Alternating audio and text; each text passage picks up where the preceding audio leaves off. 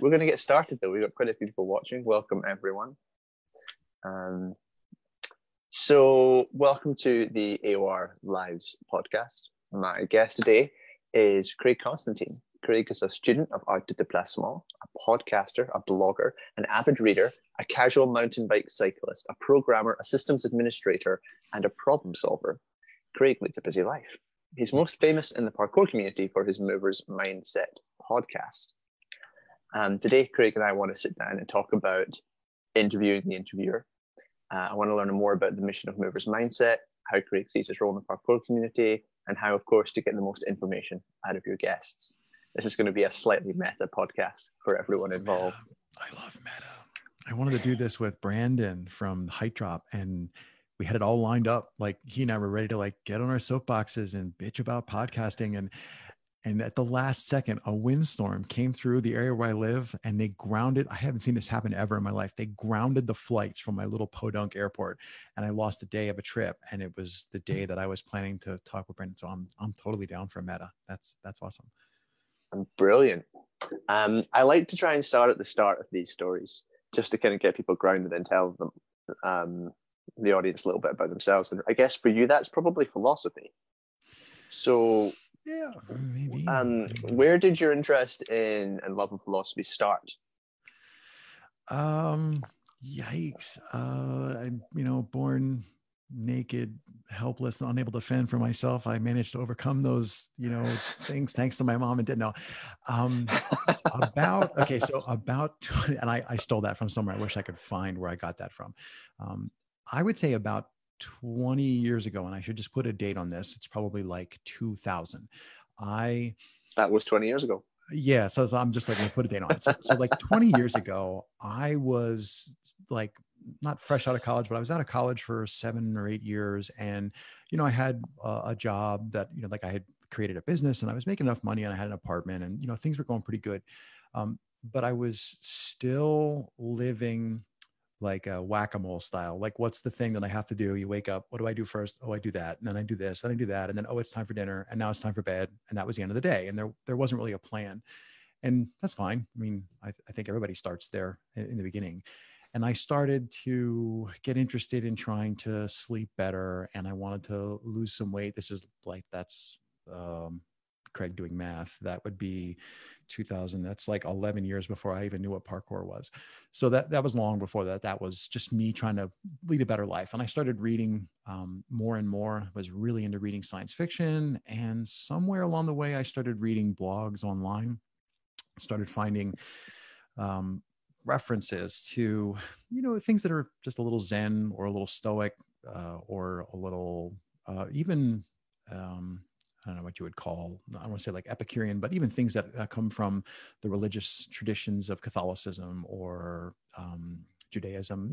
There's grains of wisdom, I think, to be found all over the place. So it was just these little things I started bumping into. And then that led me to want to be a little more intentional. And it's only in the past maybe 5 years when I've really started like picking books off the bookshelf piles and like, I really should read Frankl's Man's Search for Meaning, which like I read for the first time like 3 months ago. So it's like, that's been on my list that I should probably read this book. So the journey is long, the origins of it are long, but I've really been getting into it like in the last 5 years. And that's, I'm sure you'll want to bring up Movers Mindset specifically, but that's really where Movers Mindset comes from.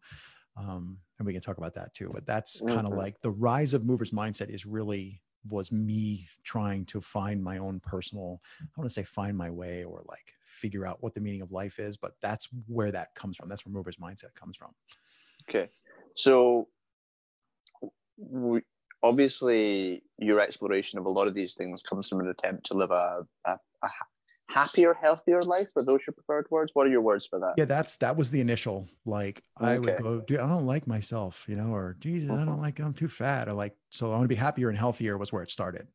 But that's not what so how did that idea lead you to parkour? And what was the process that got you into parkour there? Parkour is a random parkour origin story. I ran into Adam McClellan, who most people would know through Parkour Generations in the Americas context. So Adam McClellan and I knew each other through Tai Chi. So I was taking Tai Chi classes at a local martial arts school, and he was pinch hitting for the teacher occasionally. So I got to know him that way. And we live kind of in the same community. So we had bumped into each other in some other contexts. And he at one point said to me, so I was doing Aikido at the time. He said, you should come and try parkour and rolls, because Aikido, we do a lot of falling and rolling. And it led to me literally, with no warning to him, just showing up at a Sunday when they were just teaching classes long before there was the PKG Americas, or they were a bunch of people getting together and training. And I showed up, I think I was 40, maybe 41 at the time, and just about at my heaviest weight ever, which is even heavier than I am today. And I showed up, and Adam makes a joke about just like crumbling up his virtual lesson plan. Like, oh God, and I just like showed up as like a personal challenge. Like I want to try this thing. And at that point, I had seen like Jump London, and I had seen a couple of YouTube videos, but that was it. I didn't know diddly squat about it. And I went there because I felt better every week that I went. And I was just a part of that. I would like to feel better. I would like to be happier. Everybody who's watching probably, you remember your first class, right? So it was like an eye opener, like, oh my God, I suck at everything. And then just the fact that it was a culture of effort, and I fell in with a clique of people who are really great people. For my personal journey, they were all half my age or less. So it was just like, just try to keep these people in sight, like not even keep up, just like, what are they even doing? So it forced me to be humble. Like there was you had to be humble or you couldn't come back next week. And that started me, me wanting to be physically in better shape and enjoying hanging out with that energy and those people. That led me to then think more about like, well, what the heck am I actually doing here? Like, it's just push-ups, right? It's just jumping on shit. How is this actually a way to improve yourself? And that started to crack open that, there might be philosophy underneath all of life, let alone philosophy underneath this movement practice. So that was I can tell you more about, the parkour origin and how I met and stuff. But for me, it always, when one tells the story, I tend to make it be like this. Oh, here's my big journey. It's like, no, I had no clue what I was doing at any point in my journey. It was always like, if I do this, oh, that hurts. If I do this, oh, that's better. Let's do that. And it's very much like parkour class, right? You shame yourself and you're like, okay, not doing that again. So I don't have a grand plan. I have a lot of like next actions, read this book, just find that, talk to this person, but I don't really have a grand plan. I don't know that I can ever have one, but. No, and I don't think many people do. It's one of the interesting things. We have this tendency to always go back and tell a story about the past to make it easier for us to understand. But the reality is that it was a series of random events, almost always leading up to random decisions. Yeah, that's about Adam. That's not how it really happened. It really happened as I thought I was king of the hill. This is awesome. I'm going to go have a, get there. I love that. I love storytelling. I love hearing people tell stories. So. Yeah, it doesn't necessarily have to be completely real to also be a true story in some regards, but we don't have to get into the full meaning of truth right now, because I still want to unpack a little. I still want to unpack a little bit of the story, because by the sound of things, you went to considering the movement discipline in a relatively deep way quite quickly, because you talk about like that idea of, it was just push-ups. Most people go through a period of like 3 or 4 years of that before they begin to understand I did more in depth. I went through 4 or 5 years of that. Yes. Okay. I'm going to push back on it was quick. Okay. So where did the deeper thoughts begin then? The deeper thoughts started very quickly. So, and I'm not letting a cat out of the bag. I wrote blog posts about this stuff. Where I didn't like who I was when I would go to a parkour class. And, I would be like the class clown, or I would make jokes, and it wasn't like I was assaulting people, but like I had to be the bully, like, I know a lot of martial arts and I'm a big dude, so it's easy for me to push people around. So if we were ever doing like QM tractor or something, I always had to win, so like I was very competitive, and I would go home and I'd be like, I don't like that. I don't like that version of me. And then I would like write about it. And then next week I'd be like, do that less, or shut up more, stop talking. So it was very quick for me to look inward and find things that I wanted to change. And then I'd read a blog post about I don't have a good example on the top of my head, but I'd read a blog post about something Epictetus wrote, and I'd be like, oh, you mean people have been solving this problem before? And like the threads, the threads are hanging there, and you start to go, oh, this stuff like goes together, and you have like a handful of threads, and then you think, well, instead of just doing these 6 things, why don't I maybe read the material or read this thing, or go ask somebody about that. So it just sort of all blended together. And then I used to make the joke when I was a martial arts instructor about, I don't ever remember becoming an instructor. I mean, yeah, here's this promotion or whatever, but all I remember is one day I realized there were a bunch of people behind me who were asking me questions, and I had just been following my seniors for years. And all of a sudden it was like, oh yeah, this is the other way now. I didn't set out to become a teacher, and yet, oh shit, people are expecting me to teach. And, in that context, and I didn't set out to figure out my personal philosophy, but oh shit, I have now asked myself 150 questions. And that's exactly what philosophical, discourse looks like. So I never had a plan. I always had a next action for the next week, or, the challenge du jour. Like I totally get sucked into like QMing bridges. Like that's my shtick. I get sucked into challenges. I have a don't break the chain on a chalkboard wall in the next room that goes to the end of the year for a morning exercise. I do that kind of plan. Yeah, but not a grand plan for my life. So when did Movers Mindset begin to crystallize? So Movers Mindset comes from, I can tell you the very first one was I had a great conversation with Chris Grant. Might be something about that country there. Great conversation with Chris Grant at an American Rendezvous in Boston when I was a nobody. Sitting at the table, talking to this guy. I won't try to do a Scotch accent, but we had this great conversation about life and Americans and Scots talking. And across the table was Jesse Danger, who I didn't know from Adam at the time. And at the end of the conversation, Chris gets up to get a beer or something. And Jesse says, I just eavesdropped the shit out of that conversation. And I could look up the date. That was the very first time when I realized that sometimes I will find myself in conversations that other people might be interested in. And if you think about your own life, everybody watching, like you've had conversations like that where somebody else stood there and listened. But that was the first one where I went, whoa, okay, something just happened here. Like Chris had things to say. I don't even remember what we talked about. And I had things to say, and somebody else found that interesting. Chris Grant has a lot of things to say. He likes to talk. Yes. And I don't, hey, more power to him.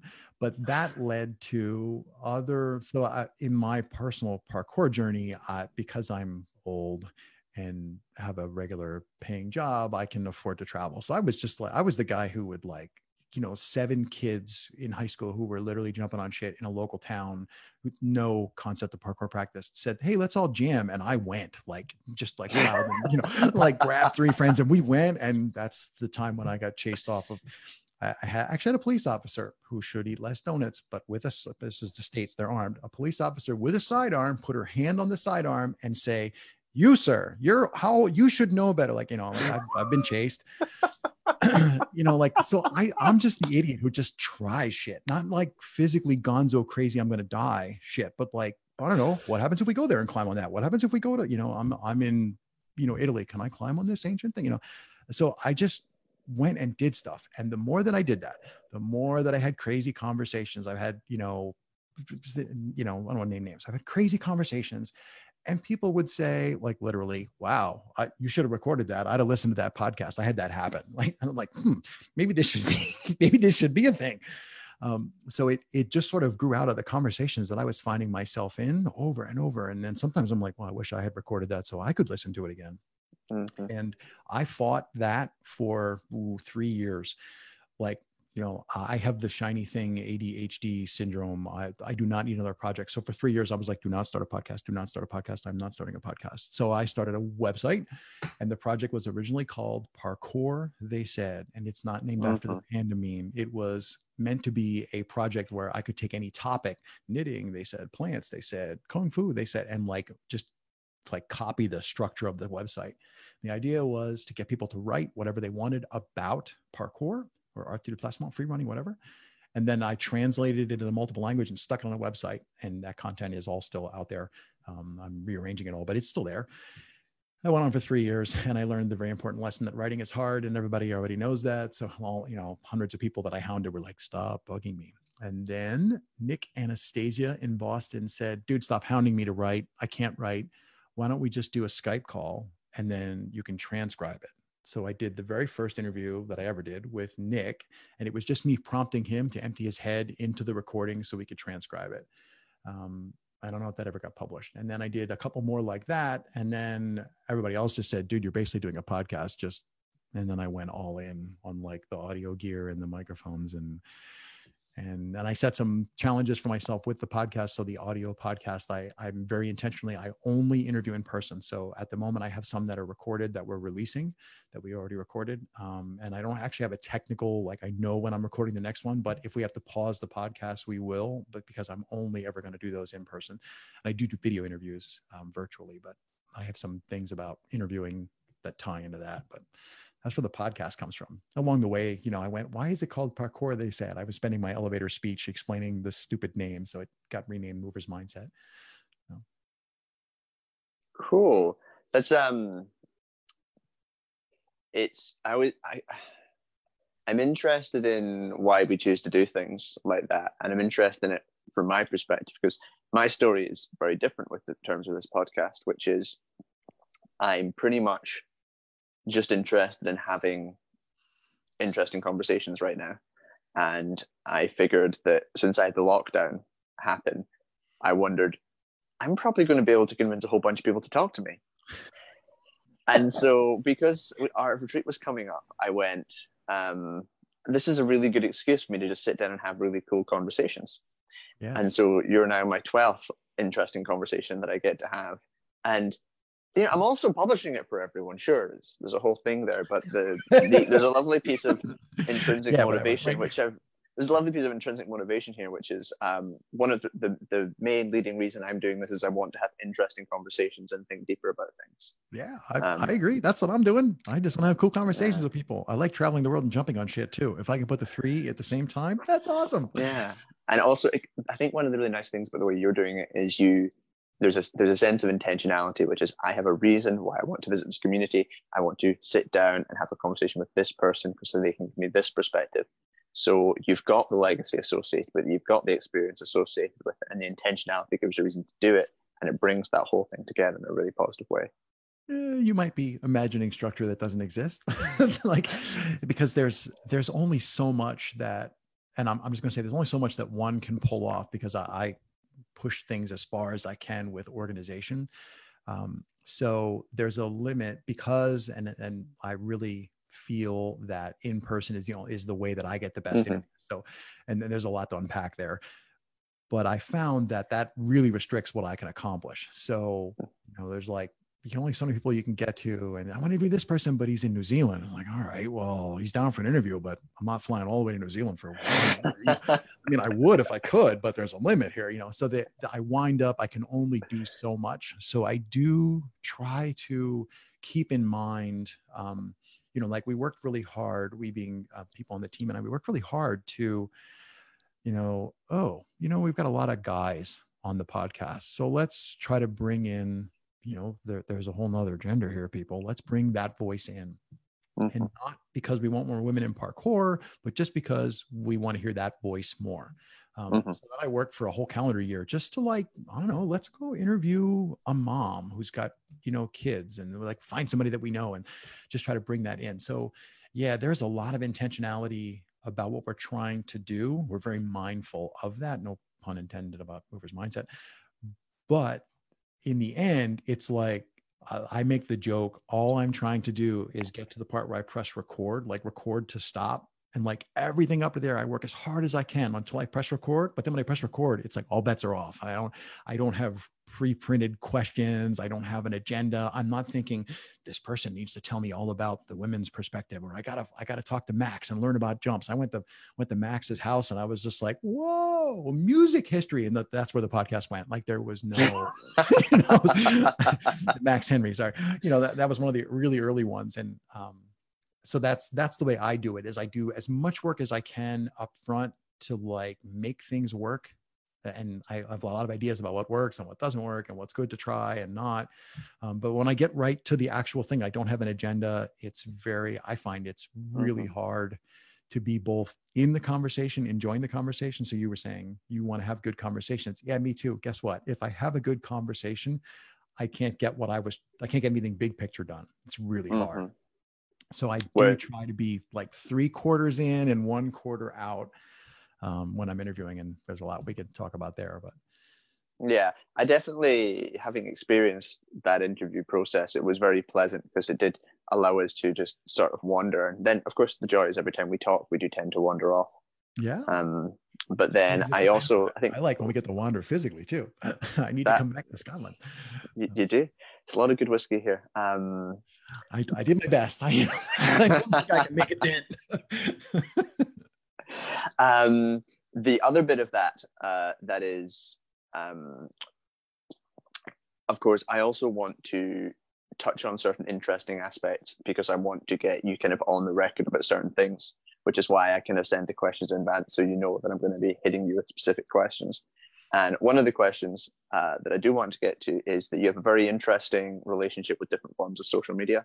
And I'd love to kind of get you talking about why you left Facebook, why you've taken everything off Facebook, and then the flip side, why you've chosen closed social media groups like the forums as the way you want to communicate.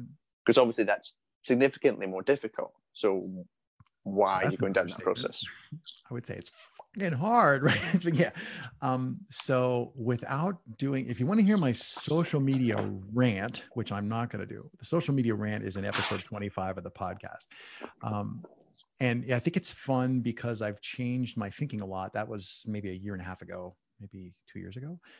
And I've changed my thinking. My thinking has gotten a lot deeper. Like, I think it was pretty superficial 2 years ago.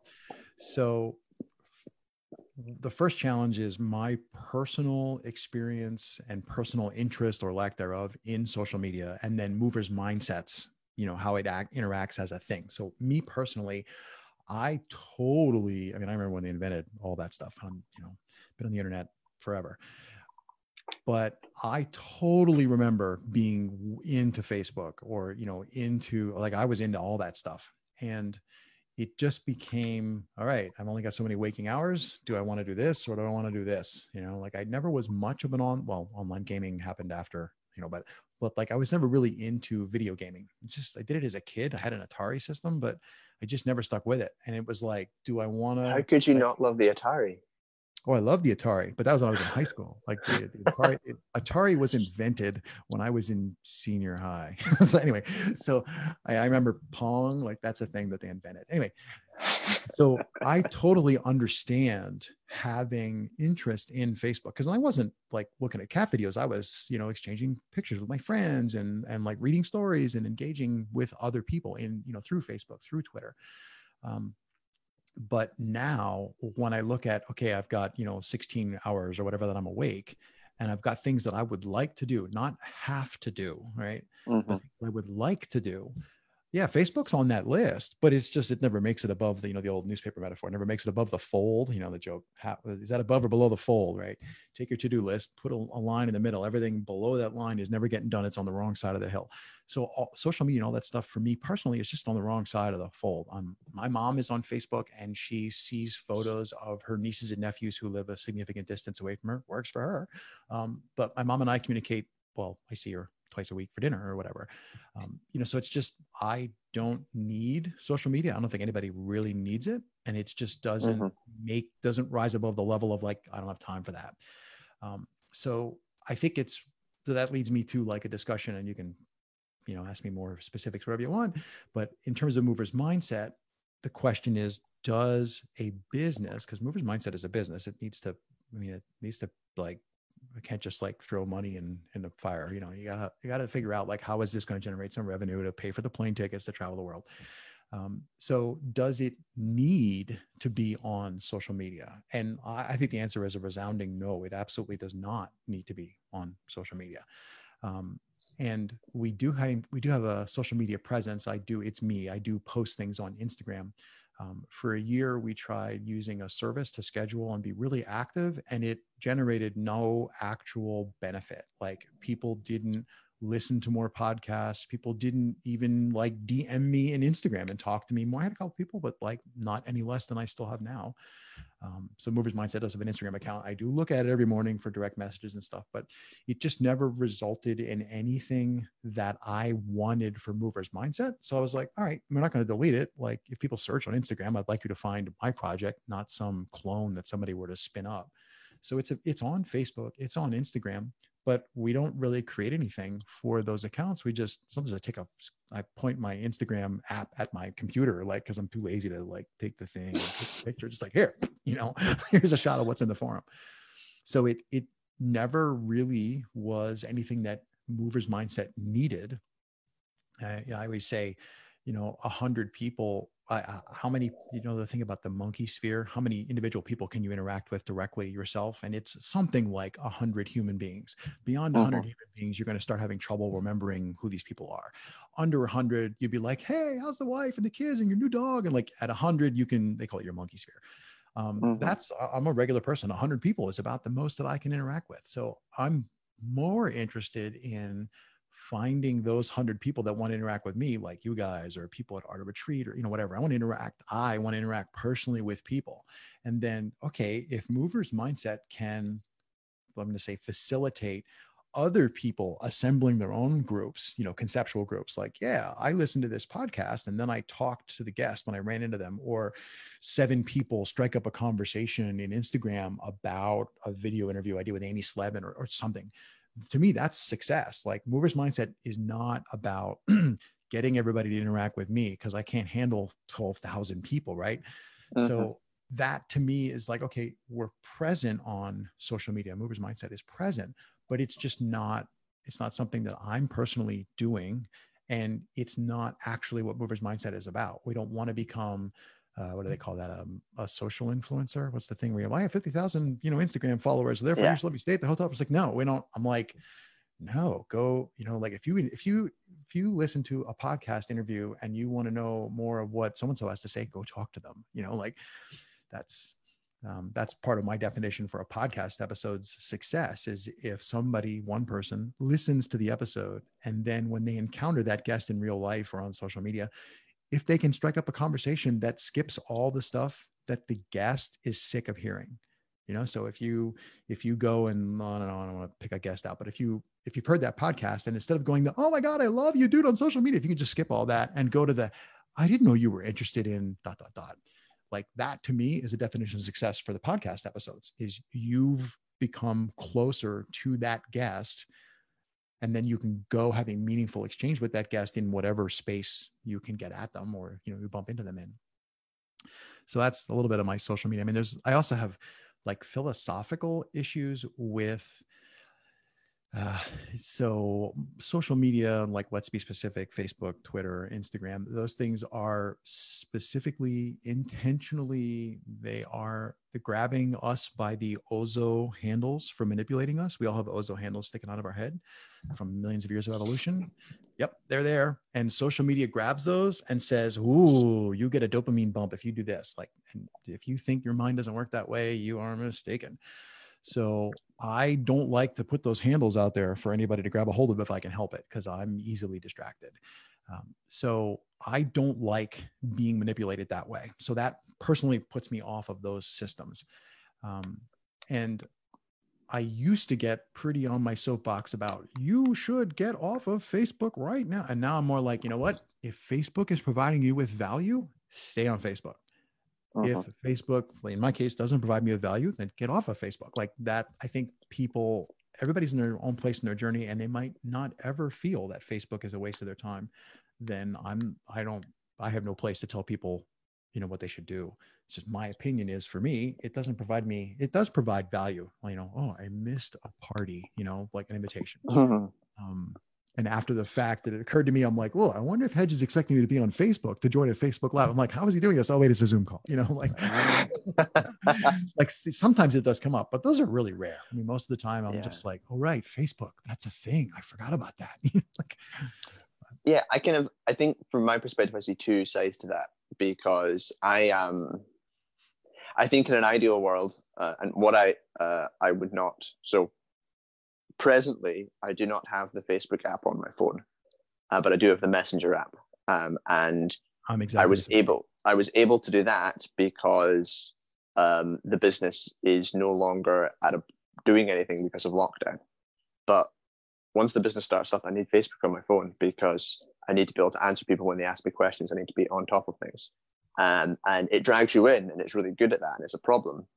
But fundamentally, it's a tool that I need to use for my business. So I see it very much in the terms of double-edged sword. So I'm quite enjoying. I got rid of Facebook, Twitter, and Instagram from my phone for a while. Only Instagram came back. And Instagram came back because I don't have another way of accessing it at a different time. Yeah. Twitter, I don't need at all. Facebook, I need to check every day. You know, like I need to go on Facebook and just make sure the stuff's, but that's all. Yep. I do that every morning. And right. I think that's a much healthier way to deal with it. But the flip side being, of course, I do want to accept friend requests. I do want to talk to people. I do want to have some interaction with it. But no, I'm really noticing the negative effects of it. There was a big fight on Parkour Research yesterday, and it upset me for 2 days. I forgot all about Parkour Research. It upset me for 2 days that I just didn't need in my life. And you don't need to do that. It just doesn't matter. Yeah, so I can kind of. Parkour Research. Forgot. But then the flip side is, of course, that we're using Facebook to push this out, and of course, you don't know this, but this is actually getting huge amounts of engagement. So Chris Keithley and John George and Mark Turok and Yanni Lorila, loads of people are just chatting away. Nick says hi. He's actually watching, Nick Anastasia. So he heard you tell the story of him. Okay. I gotta dig that up, Nick, and publish it. All right. So there's all these. So the joy is, of course, we are engaging people through this format. So I very much see it as a double-edged sword. I fully kind of agree with you, but then I also have to kind of sit here and take the other side as well and go look at all the good it does, even though it's such a problem. Well, here's a good. I think this is a good off-ramp. So Max Henry and I had a discussion. I don't know. He's episode 4 or 5, and. Mm-hmm. We were talking about like what happens if it gets into the Olympics, and this is all pre-FIG. What happens if like it gets commercialized and the thing changes? And he made the point, which I love, which is that the dream would be that when whatever the evil monster is that shows up, Olympics, commercialization, you pick your own evil monster. When that evil monster shows up looking for a place to move in, all the spots are full. There's 12 podcasts, there's 15 video shows, there's 70 parkour clothing lines, there's 15 coaching certs. Everything is all filled out by people who are passionate about the thing that they are in. That was Max's point. I'm like, that's brilliant, because I don't see my podcast as competing with anybody else's podcast. I actually think the podcast sucks. I'm constantly trying to make it better. But I love the fact that Brandon is overdoing the athlete point of view thing. Like he can conduct an interview that I could never do because technically I'm an athlete, but like when you look at people who actually do parkour for realsies, I am not an athlete, right? I could never have those conversations. Like, yes, somebody who's an athlete, please go do that. Somebody who's passionate about, doing video interviews, please go do that. Like do all the things so that when the monster shows up to try and present parkour or ADD or free running, whatever it is you love, they try and present it their way. Nobody cares because there's already 70 different people who are passionate people doing it grassroots. That's what I mean. So yeah, if people are engaging on Facebook and there is one of us in the global community who like loves that, absolutely go, please do that. And just because it's not not the thing I've chosen to focus on doesn't mean that it shouldn't be done or that somebody shouldn't do it. Because I think you're fighting the good fight. So you're in Facebook making the things that Facebook could be. Right? There's a whole bunch of stuff that's like, oh God. I'm particularly bad at social media. I get told off for not posting. Like I train and I create beautiful routes and then I don't post on Instagram. And my friend's like, but you just created this beautiful route. And I'm like, yeah, it was awesome. Yep. So but yeah, I get it. But also, I don't know. I much prefer to create real communities. But then like I'm a communities guy. So it's the idea of the way we create communities on social media is like this huge thing that sits next to where I am right now, but I just haven't quite ripped open yet. I'll maybe deal with it once social media's calmed down and stopped trying to manipulate our every breath. It could be a bit of a wait. Yeah, I don't know. Chris K says specifically to you that your podcast doesn't suck. Thank you, he actually this is good because it leads into my next question, which he really likes how you get your guests to be the most interesting versions of yourselves. And my next question for you was anyway going to be, what are you generally, I know you've kind of said a little bit, but what are you thinking about when interviewing people? What is going through your brain? I love talking about this. Okay.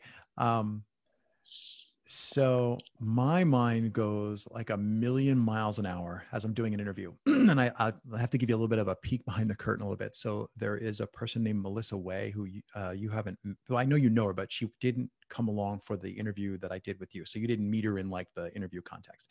So Melissa and I, whenever possible, we do the interviews as a 2-person team. And there's a lot of dynamics that change when there are 3 people in the room, and that works very well toward making it easier to conduct an interview. So there are some things that I have offloaded. So I am not thinking about taking notes about what we've covered, remembering the name of the book that the guest just said, or how to spell, like all that stuff. So first of all, I'm cheating. There's another person in the room who does all that hard, tedious, really important work about like writing down everything that we're doing. So you're meant to write down. Oh, gosh. Yeah. Well, you don't have to do it your way, but I'm saying part of the reason why the episodes come out so well is because we take notes, and we also take notes about what the guests say before and after. So we actually ask the guests how, what was the experience like? What'd you think? Blah, blah, blah. We take notes about that. And then we do like little after action meetings once a week where we talk about that. So when I'm in the interview, I have the luxury of not having to do anything other than be in the interview. I do mix the sound levels myself, but that's really trivial. So I'm usually thinking, I'm trying to have 3 mental trains of thought at the same time. And I was going to say, the reason I'm unpacking about having somebody help me is I have one time I did 3 interviews. It takes about 3 hours to do an interview. Did 3 interviews in one day in like the same place. I had 3 guests come through. And at the end of the day, I was completely exhausted. I have done a little bit of heavy training, and I was as tired as I've ever been, like training with the Amok after 9 hours of trying to do interviews. It is exhausting. So 3 things at the same time. One is, I love talking to this person. I want to just sit here and have a conversation. And Tulin Kanaj's episode is way over in that train of thought. There's a lot of me and her having conversations and engaging. And that's really blown up or magnified in that one. That's episode 78. Then the second train of thought is all the logistics. I may have things that I know we don't want to talk about. It doesn't happen often, but sometimes. I may have things that we do want to talk about. Like they said, oh, don't let me not get to, like, so there's logistics. There's a little bit of question about time. How long should it be? There's logistical questions about guests will usually talk as I'm doing now until they are completely out of breath and exhausted, and they need somebody to take the speaking baton from them to just be like, that's really interesting, while they catch their breath. So there's some kung fu that goes on there too about conversation logistics. So that's the second thing I'm doing, is trying to be mindful of all the nuts and boltsy stuff about talking to another human. And then the third thing, this is really hard to do, is I am literally at all times trying to imagine a like triangle of people who are sitting behind me. And I love not having to do it today. A triangle of people behind me. I have particular specific people, I'm not telling you who, that I think of. Guest says something and I think, what would that person, would they have just called out bullshit? Like, would that person have just interjected a question? Is that person going to know what that acronym just meant? So I'm trying to imagine in real time actual people who are stuck behind me who can't speak, and all they can do is listen and maybe tap me and like hand me a note. So 3 things is like, be in the conversation, be mindful of like logistics of a conversation, and then try to imagine the people who are listening who can't speak.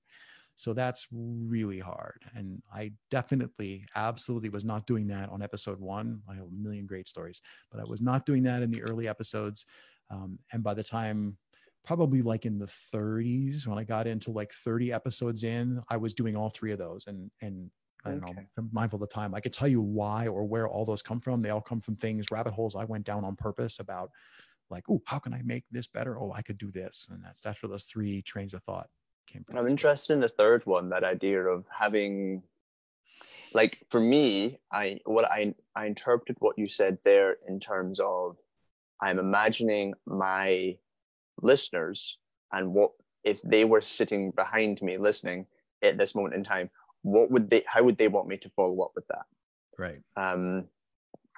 So have you spent some time consciously deciding how you go about that process? Yeah. Kind of what does that, like, because is there an intentionality there built around this? Okay, Movers Mindset is looking to answer these questions, so the people are going to be like this. Or is it customer segmentation, a super classic business style? The people in the phalanx behind, the triangle behind it, the people in the phalanx are chosen on purpose. They're the people that I would like Movers Mindset to serve. Like, so I fixed that big picture problem. Like, how do I make Movers Mindset go the right way? With the next question that I asked, I just cheated, and I don't have like Rodney Dangerfield back there, ask him a question about like that's the way to cheat. That is, just don't even bother imagining, like sexual innuendo questions. Like, in a conversation, you could make jokes, you could be inappropriate, there's all kinds of things you can do. Just don't put that person in the peanut gallery that you're imagining. And then all the questions that come up, they're all interesting. They're all on topic for Movers Mindset. Yeah, like I cheated by who I put, who I chose to think about, imagining. Now, I say that I'm trying to do that continuously. I might do it like in little glimpses and flashes. A guest will say something and I'll hear that phrase, and then some particular person pops into my mind, and then I quickly go, oh, we got it. And then I like interject, and we need to turn left because that is really interesting. So you can't do it continuously. I think you can really only have one train of thought, but you can. But is one of the ways you're doing that kind of like a build up of experience of having had these discussions? So I think are some of the people behind you the people you've previously interviewed? Does that let the cat out of the bag? Yes. So some of the people behind me have been interviewed. I'm like, I have to like run through my litany of, I feel, so yes is the answer to your question, but I also feel like I'm not sure that I have a set, like specific, I have 12 people in an egg crate, container, and I put them out before I start. No, I think they tend to appear. So sometimes a guest will say something, or I'll think of something in response to what they're saying. And then a person, like another person that I know, like a real human, will pop into my mind. And then I'm like, oh, and I almost feel like, yes, that's an excellent point. And I feel like somebody else told me, stop, you need to follow that, so. I very much am aware of that feeling you're talking about, where like my friend X would say this about that issue. I had to learn not to do that because I don't, my friend X, I can name drop, and I'm like, no. I don't ever want the podcast to be about me, like a particular episode. I mean, unless we're doing an interview Craig episode, but if I'm talking to a guest, as much as I can, I want to get out of the way. Like in some episodes, took me a while to get this under control. I would just like launch into these stupid Craig stories, or like Craig being the clown. And I'm like, I'd listen to the afterward of the rough and I'd be like, holy crap, can we just cut all that shit out? Like, who cares? Because who wants to hear, like, even if it's 10% me, who wants to hear 10% me for 100 episodes? Like, that's a lot of Craig. Well, that's another way of interviewing, though. You look at some of the most famous interviews in the world. Joe Rogan's probably the most famous podcast in the world, and half of it's him talking utter rubbish. That's half the fun of the whole thing. Yeah. I have to admit, I have never listened to a Joe Rogan episode, and not because of anything against Joe Rogan, or it's just I have never actually gotten around to. I tried listening to Mark Maron's WTF podcast, and I picked a couple and I listened to it, and I just was like, I mean, it's nothing wrong with it. It didn't make me want to throw up, but I was just like, it doesn't draw me in, and that's my personal preference for what I want to listen to, and I just went like, meh, I moved on. I tend to go off in the weeds. Like I've taken, online courses from Alex Blumberg. It's the guy who started he is the guy who started Planet Money, one of two guys. And he was talking about using storytelling to power your podcast. And I don't actually use storytelling to power Movers Mindsets episodes. That's not how I construct an episode. But I learned a ton just from listening to him talk about how he constructs episodes. And I've done other things like online podcasting courses and other podcasters that I talk to and, hang out with and stuff. So yeah, I've kind of built my own tool set, which results in me creating the things that I create in podcasts and in the interviews. And that's, circling back, like that's why we need other people to also be doing this. It's not, winner take all. It's, if there's 15 of us doing this, it's really cool. Yeah, because each one can obviously do something different. Like you mentioned Hype Drop earlier. That's something really getting from the... I really believe that people listen to Movers Mindset. I mean, I'm sure there are some diehards. I hope there's some diehards out there who listen to every episode, listen to them twice. But I really think what happens is people are interested in someone that I had the opportunity to talk to. So they're really interested in, John Doe. So they listen to that Movers Mindset episode. And honestly, that's even more challenging to create. Language grammar backup. It's even more challenging for me to create something which works in that scenario, because you're going to come into that podcast. You don't know Craig from a hole in the ground. You don't know Movers Mindset. Shut up. Fast forward over the thing. Where is the guest? Play. Now here's an hour. If that's going to work for that person who doesn't know me at all, there can't be any inside jokes. There can't be any stupid rambling 20 minutes of Craig. It has to be a really good interview. So that's another, like, I try to make each episode so good that you could listen to just that one if the guest interested you, and then you go away like that was awesome, great. Okay, I think it's very... I don't agree with you, but I'm okay with not agreeing with you in this case, if you know what I mean. Like, yeah. I see your point totally, but I also kind of go, one of the things that can draw people back is, hey, the way that person interviews interests me because they bring out certain questions. And that idea of getting out of I don't know, because so many of the guests I've interviewed so far, and don't get me wrong, I'm only on 12 and you're on like 100, so we're at a different stage completely. No, we're not. We're still on one. Every day we're doing your first one every day. But one of the things that I feel like, one of the reasons why I want to have these conversations is there's those moments in interviews when someone isn't challenged on something they're saying. I'm like, no, at that point in time, they should be challenged to back up that statement, because and this is, to go full meta, this is an example of that. Don't you feel like you'll get more out of your guests if you manage to grab onto the more interesting insights they're saying and you kind of rub it a little bit so they don't get away with just the simple stuff and get into the deeper stuff? Yeah, that you definitely can get interesting material. And I don't want to say more interesting. I mean, more like you can get more volume of material, not like it is more interesting than other kinds. You can get more interesting material that way, but that's just one way to do it.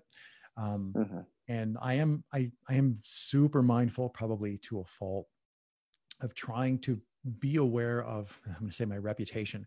So I would like to think that I have a reputation for being respectful and being honest and not leveraging people off each other, or like, interview A and then say, well, B said that you're full of shit, trying not to do that, just because that will tend to close doors for me down the road. I don't want to say I hate confrontation, but I probably hate confrontation. So I generally just like, I'm not going there. It's uphill for me. I'm not going up that hill. I'm going this way. But you're right in that you can get, and even if you don't take it to a malicious, like you're going to become argumentative with each guest, which there are podcasters who do that. Like that's a thing. But even if you don't go argumentatively at it, you would get great material. And like, maybe that's what you're doing now. Please go do that podcast. Like that's a great thing. Just my personal experience is the interviews, like I've had some interviews which were, I'm going to say, like personally deeply touching, like, like I have an interview and it's like, wow, I almost feel bad that we're recording. Like I wish this conversation, and not because it makes anything that was, but just like, what, these mics are in the way. Like, can we, we have to sit 3 feet apart and like all this stuff. So I've had many conversations where I'm like, I would have preferred to have this conversation without the mics, but the mics are what got me here. So we're going to have that. That's going to happen. So it's just, I really, maybe the takeaway is, yeah, you can do either one, but I can't imagine the chameleon I would have to be able to do like, okay, let's see, Hedge. Nobody likes Hedge. Okay, we're doing the aggressive, one today with Hedge. And then tomorrow, everybody loves this person. We're doing that. Like, I don't know that I could imagine ever being able to change like that. I see. This I is just one of love, the joys of this, which is that I'm willing to just challenge everyone based on anything. So I maybe mean, maybe the thing is I'm just being me by pushing people to answer more difficult questions. yeah, I think that's completely true. You're only simply being you, and that's, I mean, like, you're great. Like, that's great in and of itself, being you. But when you bring that to a medium like a video interview, um, people who are watching, and I always go, who would ever watch anything I say? People who are watching you, I've touched you. Like, that's it. Your thinking has just been changed by something that Craig said or something that John said. And Mm-hmm. I take that very seriously. I'm very mindful of that. When I'm talking to people, um, when I'm talking on recording, I'm very mindful of that. Like, I'm really good when it comes to the physical interview. I I go to great lengths to find the correct place to do an interview. I mean, like I talked before about, I want to get to that part where I press record. I literally do everything I can up to pressing record to get the best interview, and I am well aware that that really breaks down barriers for people. Like, I've had guests who show up and they're nervous and sweating, and I can read all that, and I'm like, let's go get some coffee, or let's go get for tea or whatever, and spend an extra hour with them until they're comfortable and they get to know me. And then it's like, okay, now I have this completely, like, here's a superpower. You better use this for good, Craig, because like, if we would like an interview with dirt in it, I could do that really easy. All I got to do is ask you this question instead of that question, and you will forget what you're talking to a recording, and off they'll go. So I try to be super mindful of that power. And for me, the easiest way to never miswield that is to just, I don't even go up that hill. I don't even go toward the controversial stuff. People bring up controversial stuff on their own. They're like, I really feel like I should talk about X. I'm like, okay, I would love to talk about that. It's very good. I it's interesting just to, for me, the bit of this that I really like is to hear you consider that concept in the entirety of the framework, not just from one side, to kind of be pushed and then to go, I'm comfortable with what I did, makes me feel really good. But it does bring up something that I'm thinking about a lot right now, and I don't know that I'm worrying about it, but I think it leads a really interesting consideration, especially when we're talking to parkour practitioners, because a lot of parkour practitioners are at a point where they are excellent movers, and they have really an ability to do things and consider things and kind of make choices in their life that, and a lot of the decision making process that they're going through when doing almost all of these things is quite subconscious and is not considered in the way of philosophy. And when you ask a lot of practitioners these quite deep questions and get them to start talking about what they're doing using words, it might be a new medium to them. And so what I worry about is that so much of human storytelling is basically they do a thing and then they make up the reason for why they did the thing later. That's how our brains often work. So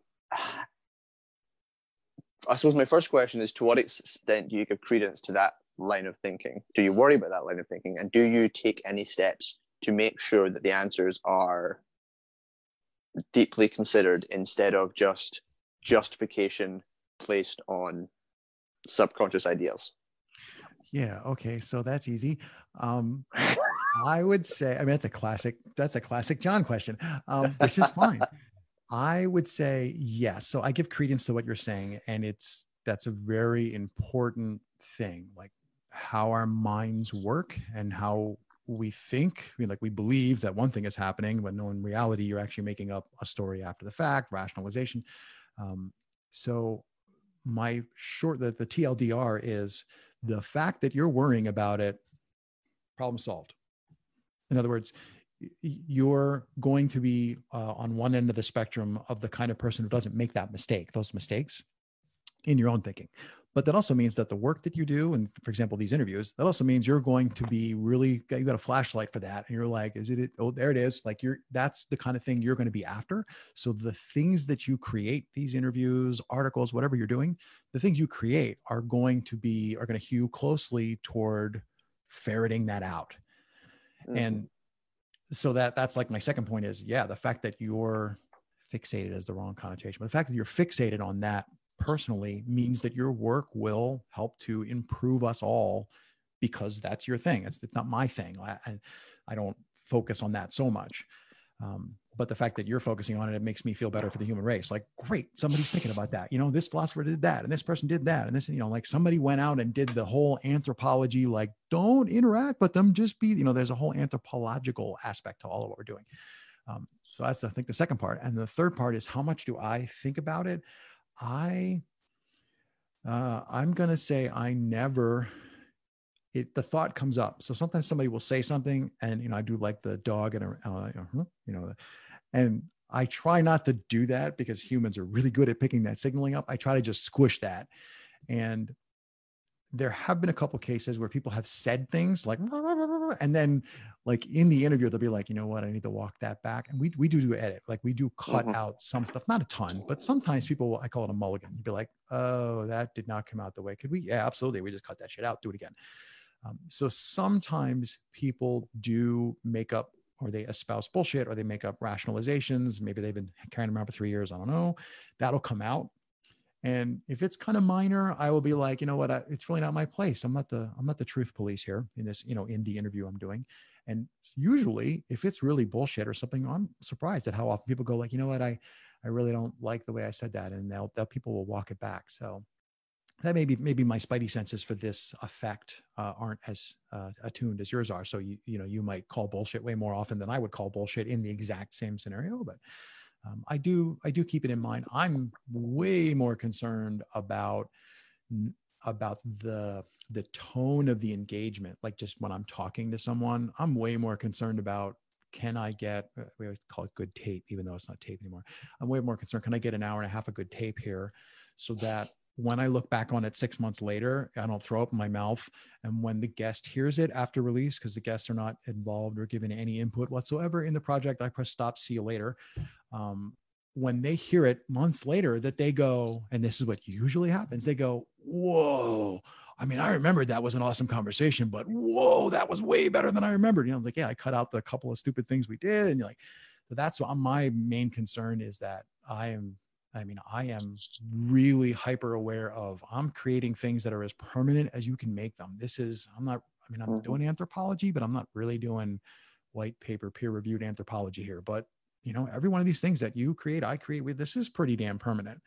Like, try and delete it. I don't know. It's copied in the cloud. It's backed up. Like, these things are pretty permanent. And I'm mindful of, I would like to not do any damage with any of the work that I do. If I do a whole bunch of work and I accomplish nothing, I'm okay. As long as I'm not like, that interview makes that person look bad, or that interview damaged those two people's relationship because the shit came out on tape, like that kind of stuff.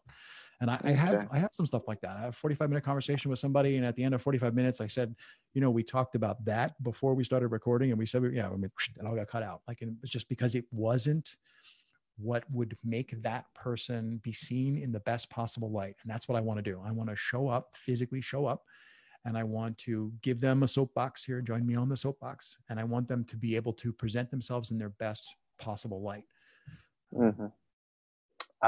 It's really hold on.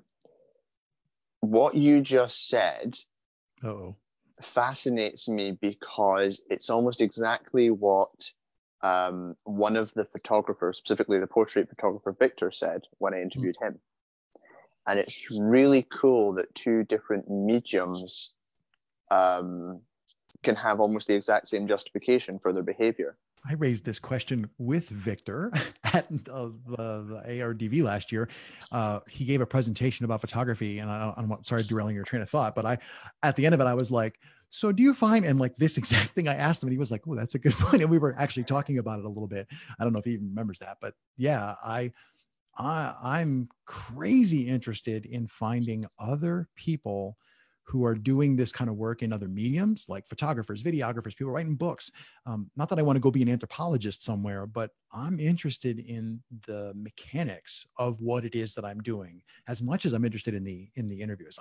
I'm like jonesing to go interview people. Like, I haven't talked to somebody in front of microphones, in person since Brain Not Working. It was sometime in 2020. I interviewed somebody. I want to name names until the interviews are out, but there's an interview coming in the next few weeks of somebody that I interviewed in New York City right before COVID. But since then, I haven't had a chance to get the mics out and talk to people. So I'm dying to do the thing. But I'm interested in also talking about doing the thing with anybody who will, as you can tell, don't ask Craig questions about things he's passionate about.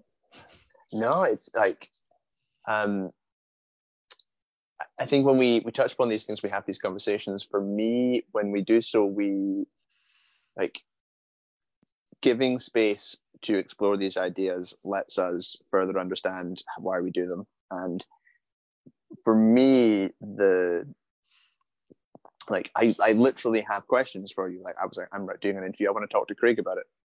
Craig, do you want to be on my podcast? That's how this process is going. So for me, it's a very rewarding experience. I think I do want to come back to one last thing before we start wrapping up. Sure. Which is the idea of like being risk averse when you are trying to present someone in the best possible light. I find quite I want to challenge it, which is funny because the point is not to challenge people when they're doing those things. But but also this is who John is. So yeah, but again, I'm not trying to like say you're wrong. Instead, I just want to contextualize it. And one of the things I find really cool about the interviews I've done so far is I don't think I've ever interviewed someone and gone, you are wrong. But I've kind of gone, that fits perfectly within who you are and what you do for this reason. And if we look at what you're doing through your spectrum, it looks like this. But if we look at it through this other spectrum, it looks like that. Let's talk about that. Yeah. Was it Epictetus or Marcus Aurelius who said nobody does anything wrong? Everything they do is right from their own point of view. Which of them was that? Or was that Seneca? Anyway, sorry. I don't even know. Was that even Stoicism? I feel like that might be Epicurean. I don't know. Sorry, I didn't mean to derail your train of thought, but yes, I totally agree with you. I don't think it's Marcus Aurelius. It's not him at all. I'm sorry. Of course, the worst part of all of this is that we can just wander into philosophical holes. So let's put a pull back. I like to end these podcasts with really practical advice, which is, Craig, if you are going to be giving advice to people who want to create valuable content for the world of parkour, what sort of advice would you give them as the first thing? Don't make this mistake. Or what is your big juicy piece of advice? Okay, my big juicy piece of advice I stole from somebody else, which is, why haven't you done it yet? So if you are sitting there thinking, I want to do ... insert whatever you were thinking, I want to know why you didn't do it yesterday. And please go do it today because you should have done it yesterday. And I didn't know this either when I started, the only way to figure out what you are even doing, let alone what you should be doing, is to go out and fail. And I don't mean fall off the manpower gap I mean, go out and, right? Like not that kind of fail. I mean, go out and figure out what it is that is causing you to be interested in the thing you want to do. So if you're thinking, I want to make a video log, or I want to be on Instagram, whatever you're thinking, you should have started that yesterday, because every day that you work on whatever that is, you will get better at it. And because I have no clue what the next thing should be, and I have no clue what you, dear listener, would want to even work on. So I can't give you advice. I mean, I could, but I'd be an idiot. Can't give you advice specifically, but I can tell you, everybody that I've talked to literally thousands of podcasters in the courses that I'm volunteering. They all say the exact same thing. Oh, I don't I'm like, just start, begin on the thing that you want to work on. A year later, you look back and go, oh my God, that was so, but yes, move forward. That's my only piece of advice I have, is just start on it and go forward. Don't pin your hopes to it. Don't remortgage your house on the first thing you're ever going to try. Be reasonable. But also, Amy Poehler said, the beautiful thing about being young is you don't know that you could fail, so you take big swings. The very first thing you try, you're going to take a big swing, and that's awesome. That ties back to that thing I mentioned that Max Henry brought up about, we want everything to be grassrootsy, occupied by, I don't know who the most awesome Instagram video creator person is going to be, but I want to see it once it exists. I mean, I've seen a lot of really cool YouTube videos, and where did that stuff come from? Well, there's 900 shitty ones that came before the killer one. So go create, go make, go do it. Yeah. I think it's also, one thing that's really convincing me right now, which fits in with that message perfectly, is this idea of the. Well, how do you feel it doesn't in? Like, are you thinking like, are you thinking shit? Well, I should be on 20. I should have started a week before I started, right? No, what I think about when I hear you say that is the idea of all I did was I started a Zoom call, and I posted it to Facebook Live. And the joy of that is it was what they call the minimum viable product, the MVP. I just did a thing, just do a thing, and let it be rubbish. You'll learn more from doing a rubbish thing than you will from spending a year trying to build the perfect product and failing.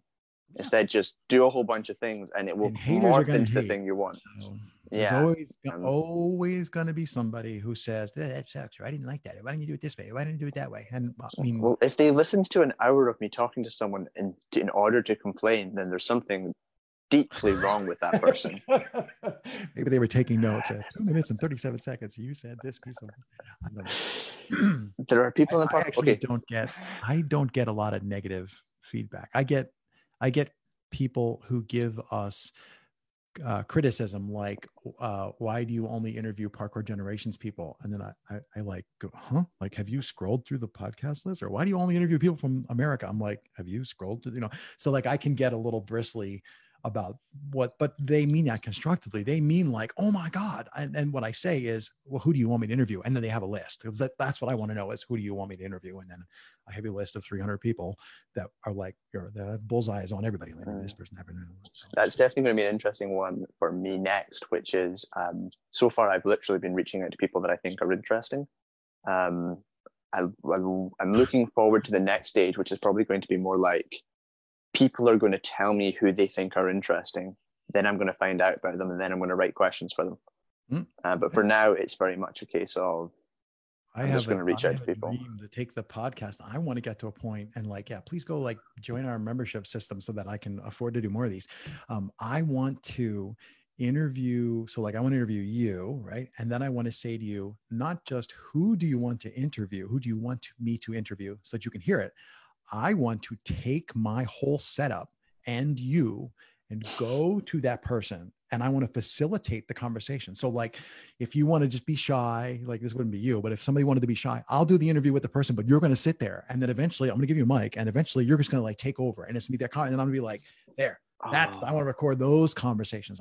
Because there's a lot of effort goes into making, even these simple things you're doing. There's a lot of effort goes into it, a lot of setup, a lot of prep. And I wonder if you could do that at one of the big gatherings. Absolutely. I was thinking about that last year. You vaguely talked about it at Girl a couple of years ago. Yes. But that idea of chaining is very interesting. So you start interviewing one person, you see who they want to talk to, and you have that interview, and you see who that person wants to talk to, and then you sort of chain. Yeah. So everybody who's listening, think about the person that you want to hear interviewed, right? So you imagine that person, and whether it's, Hedge on video or me on audio, whatever, picture that person. And now you think, well, Craig or Hedge could go do that better than me. And we say, no, you know them better. So now we take you and we plop you down in the environment. And then we okay. And all you have to do is have that conversation you wanted to have. How many great conversations like that could, John, you and I record, or Brandon, or so. I really like it. Shall we finish off just by giving you a bit of space to tell people how to access Movers Mindset? The boring stuff. on all the boring stuff that they might want to do if they want to find out more. You've got how many interviews on there now? So there are 78 Movers Mindset podcast episodes. There are, I think, 14. They're Movers Mindset. They're video interviews. I do structure them. They're done a little differently. They're 45 minutes on purpose. They're a different structure. And then I did something like 50 interviews for Art of Retreat in Seattle in 2 years. So there's a whole Art of Retreat, the podcast, or Art of Retreat has a podcast itself. So there's 50 interviews that I did on there. I lost my train of thought. Why was I bragging about numbers? How did I get on that? I was basically trying to give context for the amount of stuff. Forget how many there are. Mindset. There's two ways.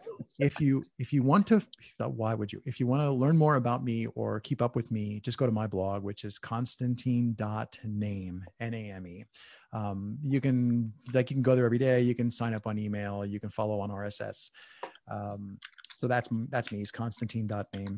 And if you want to find or follow Movers Mindset, just go to moversmindset.com and it will tell you the podcast is over yonder. The forum is over here. You can search for Movers Mindset anywhere, Instagram, Facebook, Google, what are your favorite search engine, and it will find you all the things. But it's just Constantine.name and moversmindset.com. Cool. And we pop those links in the comments of this video. Thank you so much, Craig, for your time. It's always a pleasure talking to you. Thanks for doing all the hard work on that side, because all the hard work is on that side. I know, but on the other hand, I got lots of interesting things out of you and things Learn to to think say about. Thank you. It took me a long time to learn to say thank you. Thank you, Craig. We're going to finish the blog there. Thank you.